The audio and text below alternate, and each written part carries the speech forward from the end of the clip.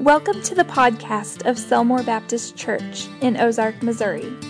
To learn more about our church, please visit selmorebaptist.com. And now, here's the sermon. All right, if you have your Bibles this morning, open them to the book of Hebrews. We're going to be in chapter 4, verses 11 through 13. Hebrews chapter 4, verses 11 through 13. Thank you, Brandon, and thank you to our praise team and instruments this morning.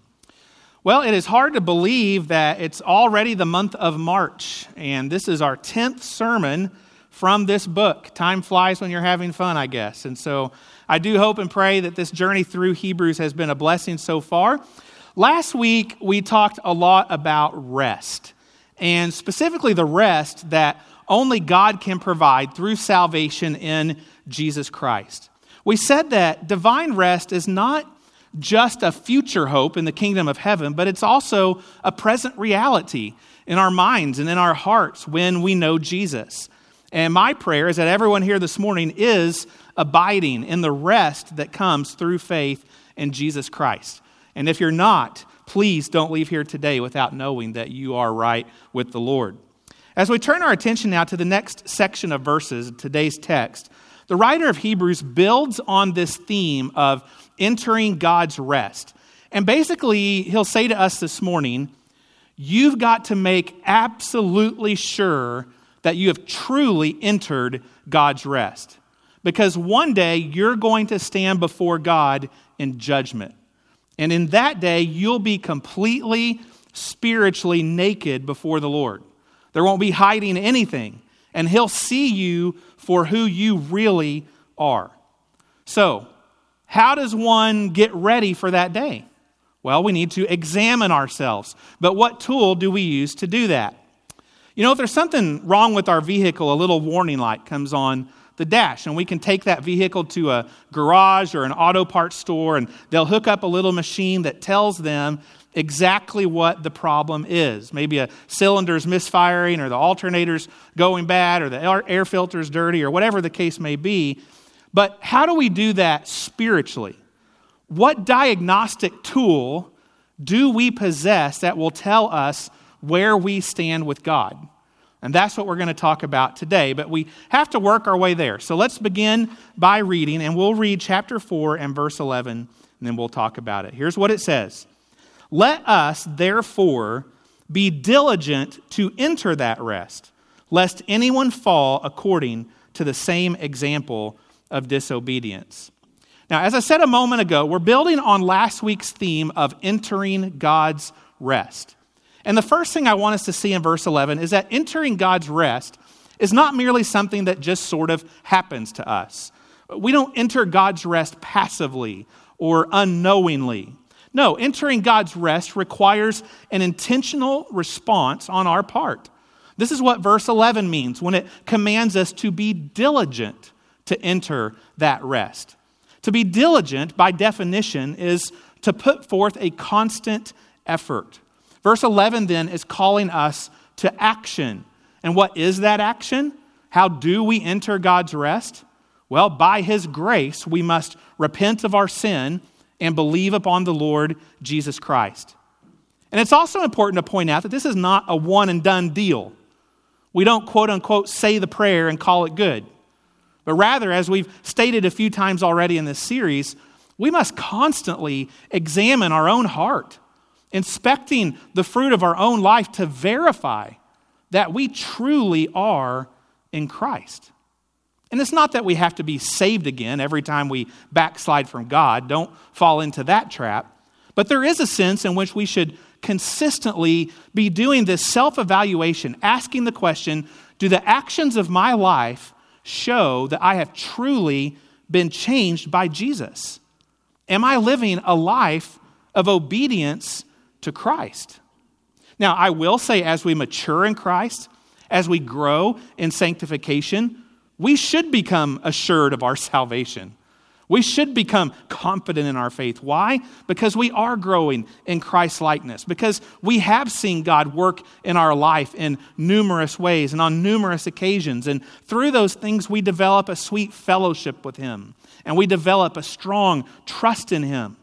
But the point is that we should never get to the place where we take our salvation for granted.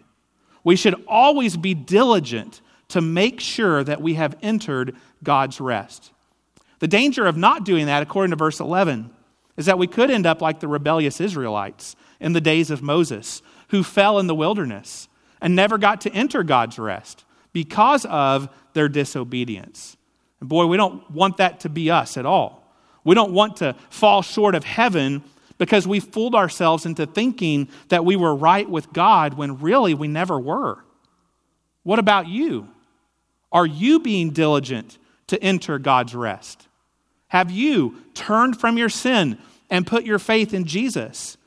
And if you have made a profession of faith, are you constantly running diagnostics on your own heart to make sure that your salvation is for real? And someone might say, well, Josh, how do I do that? What tool do I use to examine my own heart? Well, I'm glad you asked. Let's keep reading. Because verse 12 is going to tell us what tool that we can use to diagnose our own heart. Look at it with me. It says, for the word of God is living and powerful and sharper than any two-edged sword, piercing even to the division of soul and spirit and of joints and marrow, and is a discerner of the thoughts and intents of the heart.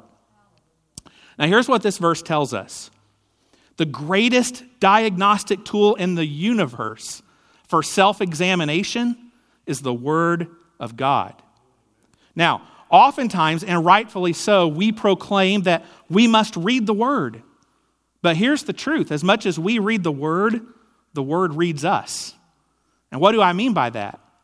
I mean that you cannot read and study the Word of God sincerely without the Holy Spirit doing surgery on your heart. If there's unconfessed sin in your heart, He'll convict you. If there's an area of your spiritual life that you need to grow, He'll show you. If you're hurting, He'll comfort you. And if you're disheartened, He'll encourage you. The Word of God reads us like a book. I have a friend who's a counselor, and it's uncanny how well he can read me. He's very good at his job. And he told me one time, Josh, it is my job to hear what you're not saying. And I said, well, stop it. Get out of my head. I don't want you reading me like that. But that's what the Word of God does. Verse 12 says it is a discerner of the thoughts and intents of the heart. When we open the Word and we receive it into our life, it lays our hearts bare before the Lord. I wonder if that's why we avoid reading it sometimes. We don't like our hearts laid bare before the Lord. We like to hide from the Lord, don't we? Especially when we know there's sin in our heart that shouldn't be there. Now, while you ponder that, verse 12 lists three qualities of God's Word that we need to know. Knowing these three things should inspire us and compel us to spend time in the Word every day of our lives. So let's look at what these are. First, verse 12 says that the Word of God is living. What does it mean that the Word of God is living? Well, to say that the Word of God, or the Bible, is living is to say that it is eternally relevant and applicable. It never goes out of season. It never becomes obsolete. I don't know about you, but at our house we have a big stack of instruction manuals on the shelf in our laundry room. Some go to appliances and other things that are still actually in our house. Some go to things that we threw out a long time ago. If you're one of those people that keep everything and you still have an instruction manual for your VCR or your flip phone or that vacuum cleaner that you threw out years ago, those manuals are not living documents. They are dead. They are obsolete. They are irrelevant. Throw them out. There's no reason to keep them. There are some today who would seek to put the Bible in that category, who would say, why are you people still clinging to that ancient book? Don't you know that book is obsolete? That it's not relevant anymore? The world has changed. But we believe, as Christians, what the prophet Isaiah wrote under the inspiration of the Holy Spirit when he said that the grass withers and the flowers fade, but the word of our God will stand forever. Yes, the Bible was written thousands of years ago in another place, in another language to another people. But here's the deal. They were people just like us. And you know what? People are people. There's nothing new under the sun. We all bear God's image. We're all human. We all have challenges. We all have heartaches. We all have the same underlying problem, which is sin. And we all have the same God-shaped hole in our heart that only He can fill.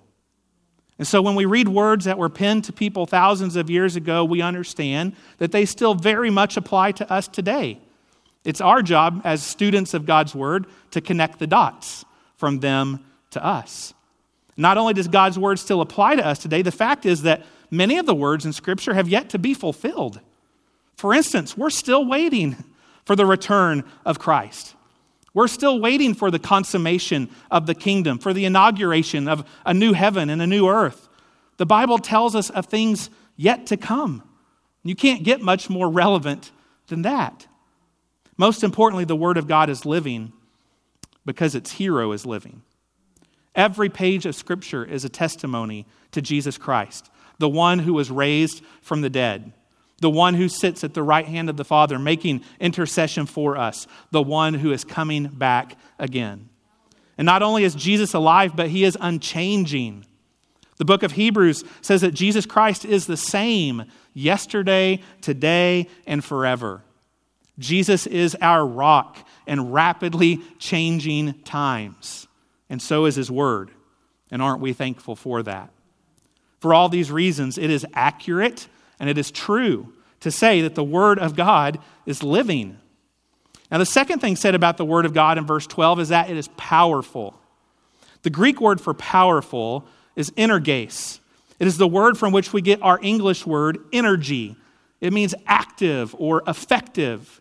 When we say that the Word of God is powerful, we are saying that it has the energy to transform hearts, that it has the power to change lives.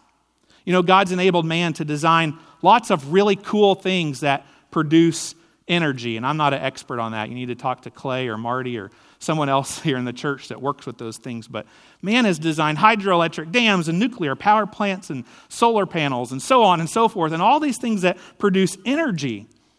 But nothing in creation has the energy, has the power to change the human heart like the Word of God. It is the most powerful element in existence. The power of God's Word is described by God Himself in Isaiah 55. It says, "For as the rain comes down and the snow from heaven and do not return there, but water the earth and make it bring forth and bud, that it may give seed to the sower and bread to the eater, so shall my word be that goes forth from my mouth. It shall not return void, but it shall accomplish what I please, and it shall prosper in the thing for which I sent it." You know what that means? It means that every time we are faithful to proclaim the Word of God, that it accomplishes exactly what God desires it to accomplish in each heart that hears it. And that'll vary from person to person, and maybe sometimes we'll see immediate fruit of what God is doing in a person's heart and life, and maybe sometimes that fruit will show itself later. But the beautiful thing is that we can be confident that if we're faithful to present God's Word, He'll use it for His purposes and for His glory, one way or another. That's the power of the Word. Sometimes we share the gospel with someone and we walk away thinking, I'm not sure that did any good at all. I'm not even sure it registered. Can I tell you a secret? Sometimes you preach a sermon and you walk away thinking the same thing. I'm not sure that did anything for anybody.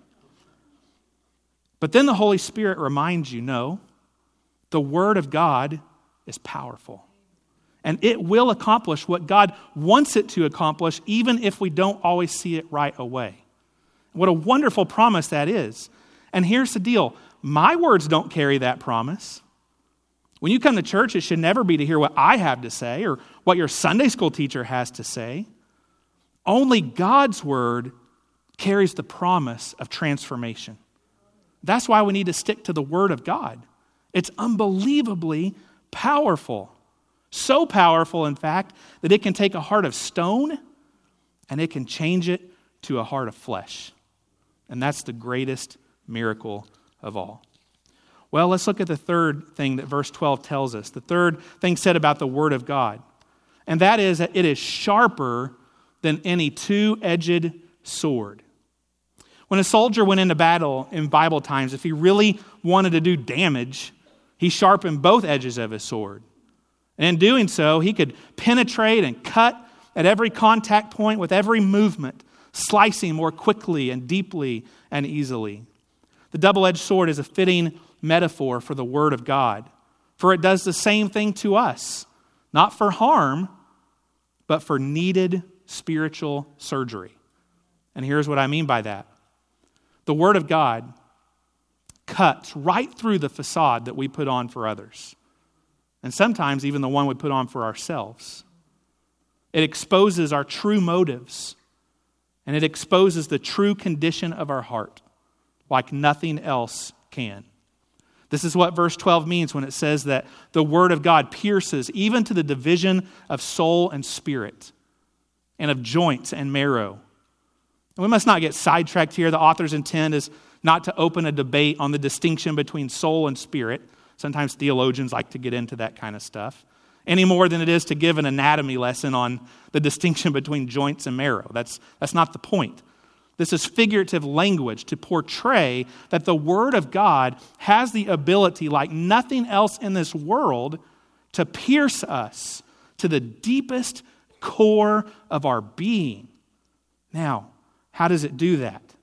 Well, think back to that time when you first realized that you were a sinner in need of a Savior, and that Jesus loved you so much that he died for you on the cross so that you'd not have to spend eternity in hell apart from God.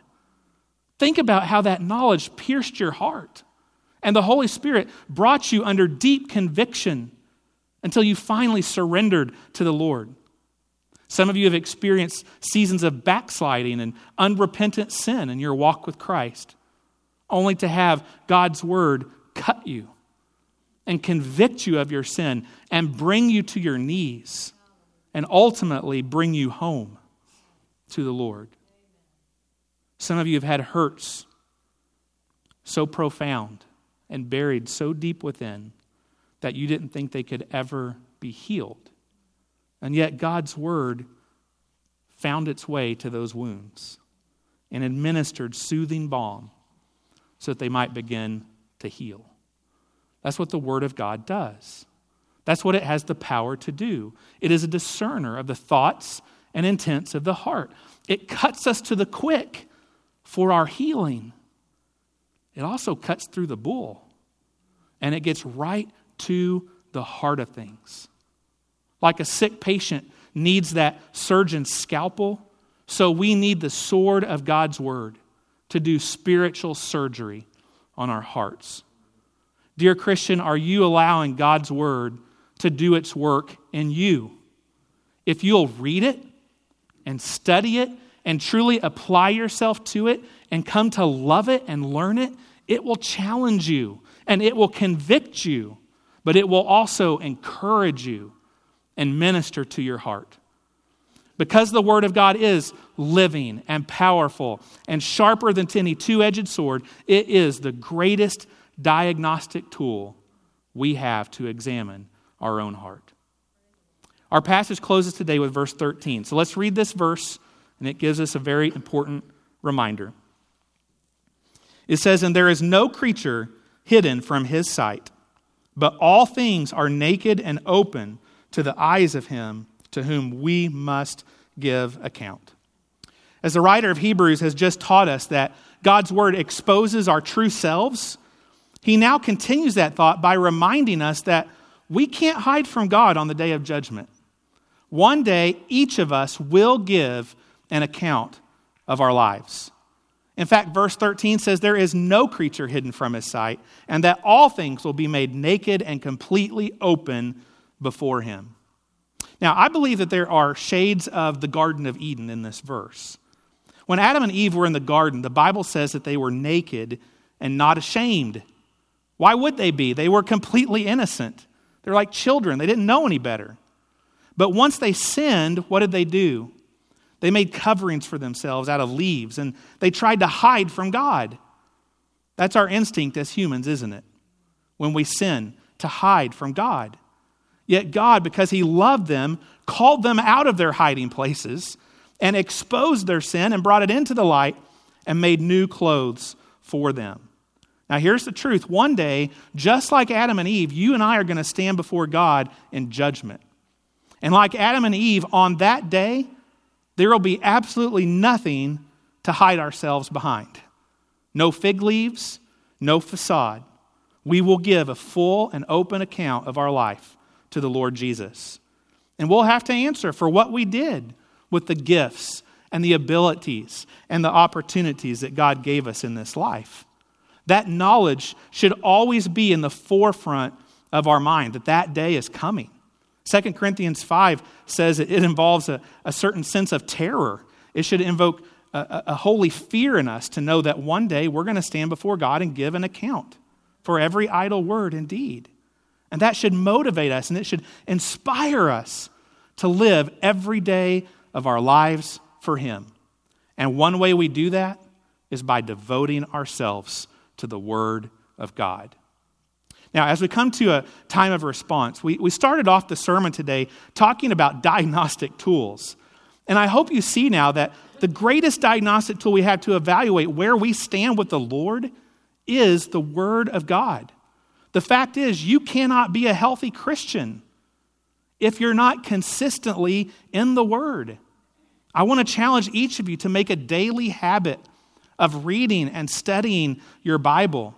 If you need help getting started, or if you've tried in the past and got discouraged and quit, please talk to me or Pastor Bill or your Sunday school teacher or any mature Christian in this room. We'd be more than happy to help you get started on a Bible reading plan. And of course, what you'll find, as we said, is as you read the Word of God, that the Word of God will in fact read you. And we all need that. I wonder if anyone here today has been read by the Word of God, as the Word of God has been preached this morning. I wonder if anyone here today has been cut to the heart by the Word as it's been proclaimed. What is the Holy Spirit telling you to do through the teaching of God's Word today? Do you need to commit your life to Jesus? Do you need to follow the Lord in baptism? Do you need to unite with this church in membership? Is there sin in your life that's not been confessed? Do you need to confess it and repent of it? Here in just a moment, we're going to have a song of response. And if you need to do any of these things I just mentioned or do any other business with the Lord this morning, be obedient to the direction of the Holy Spirit, and you come and do that. I'll be here at the front to receive you and pray with you. I'm going to pray right now, and then after I pray, our musicians are going to come, and we'll have our song of response. Lord, thank you so much for this time that we have had in your word. We acknowledge, Lord, that it is perfect, that it is true, that it is a divine revelation of all that you have to say to us, and we thank you for it. And Lord, please help us to be faithful, to be in the word. Speak to our hearts now, Lord. Help us be obedient to what you'd have us to do. It's in Jesus' name we pray. Amen.